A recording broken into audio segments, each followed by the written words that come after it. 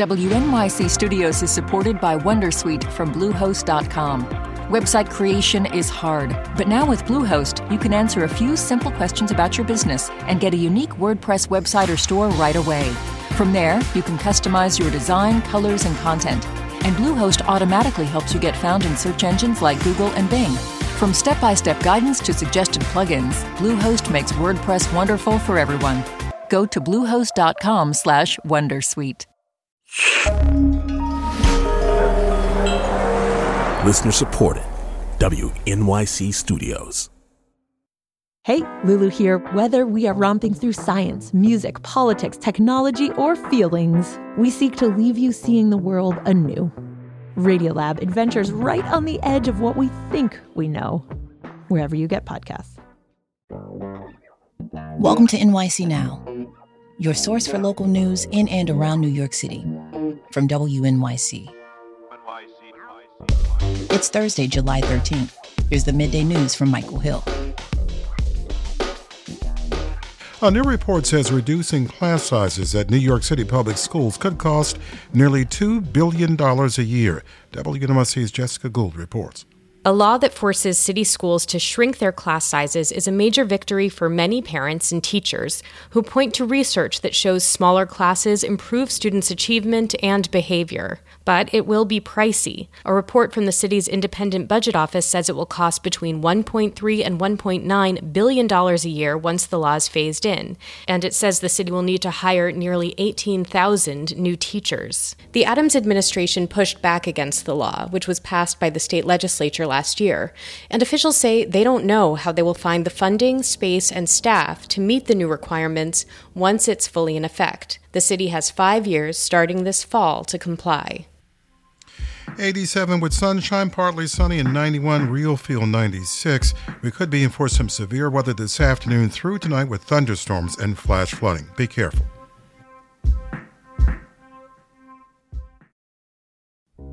I'm Terrence McKnight. Join me for a new season of the podcast where people tell stories about the classical music that shaped their lives. I'm Tom Hiddleston. My name is Natalie Joachim. I'm Maren Alsop, and you're listening to the Open Ears Project. You're going to meet some incredible people and maybe, like them, fall in love with a piece of music. The Open Ears Project. Listen wherever you get podcasts.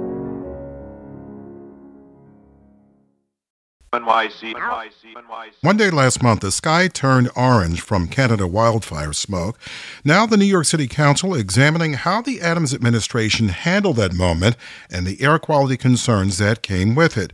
Public Advocate Jumanne Williams was among those who testified at a council hearing yesterday, and he joins us now. What did you learn from the hearing yesterday? What can you tell us today that you didn't know before? Well, most importantly, it seems that the administration are the only ones that think they did the best job they could have. And that's just not the truth. And what it turns out is that the information that we had, although we could have never planned for what actually happened, the information that we had from June 2nd to June 7th when the sky actually turned orange, we just did not effectively communicate that to the public. And that's where the lesson I'm hoping we can learn going forward. Most New Yorkers don't have Notify NYC, and nor the information that went to Notify NYC really showed how bad it actually was. Before the hearing, your team issued a report about air quality emergencies. What does your team recommend? Well, we reached out to sister cities in California that actually deal with this kind of thing on a regular basis, and they had a bunch of recommendations. 17 of them are in our report, Orange Sky or Red Alert, which people can look on our website, advocate.nyc.gov. We focus a lot on better ways to communicate to the public, and that's something that doesn't cost a lot of money, but it does require an administration to admit that there's something to learn and do better. We also recommended some infrastructure changes like clean health centers, the same way we have cooling centers in the winter, some better ways to gather data and information. Among your ideas is creating a city air quality agency and adding an air quality officer to the city's emergency management department. What do you envision that person doing? Yeah, so we found that there was actually a board in California in those cities, and there's actually people in those cities that are focused on, one, monitoring the air quality and getting the plan together of how to deal with it, and really making sure that plan is communicated to everyone.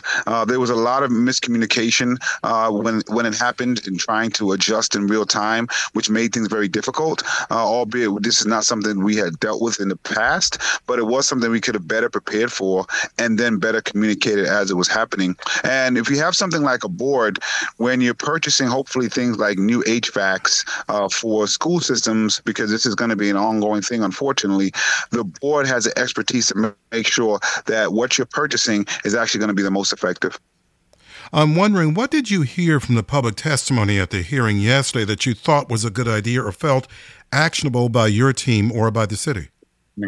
Well, I think the general theme is that people did not get information and they did not understand how bad this thing was or what it could actually do to them.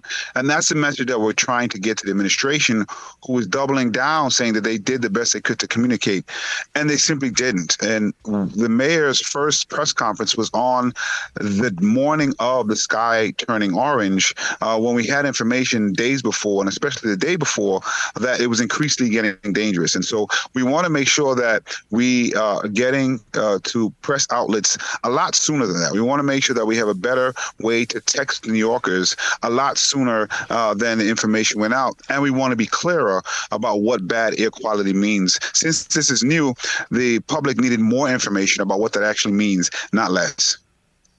What do you expect from the administration going forward if, based on what your assessment is, and it seems that you're encountering an administration that's defensive about what happened back in June with the orange sky, going forward, what do you expect from this administration then?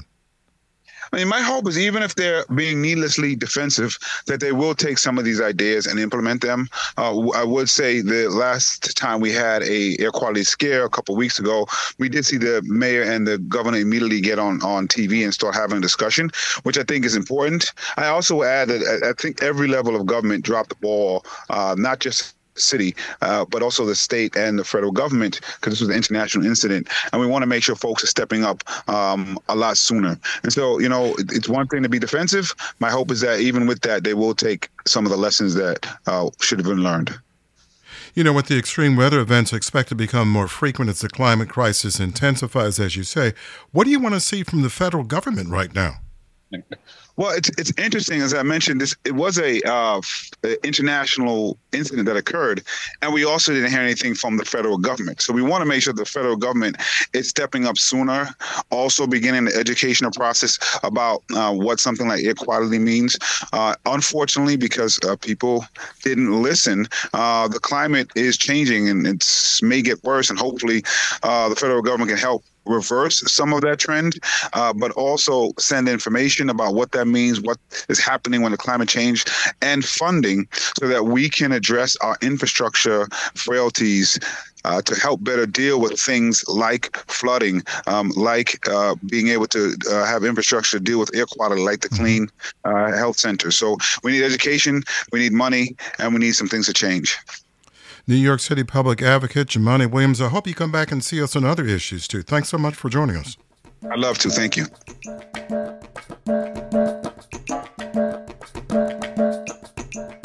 Today marks the 46th anniversary of the 1977 blackout. That hot July evening, a lightning storm caused the power system of New York City to collapse, plunging 8 million people into sudden darkness. People were stuck on subways and in elevators. Hours of traffic built up on the roads, and stores were looted across the city. WNYC's Amanda Rosan and Bria Suggs asked New Yorkers where they were and what they remember from those 2 days in 1977 when the city went dark. Calvin Harris of Harlem was 11 years old in 1977.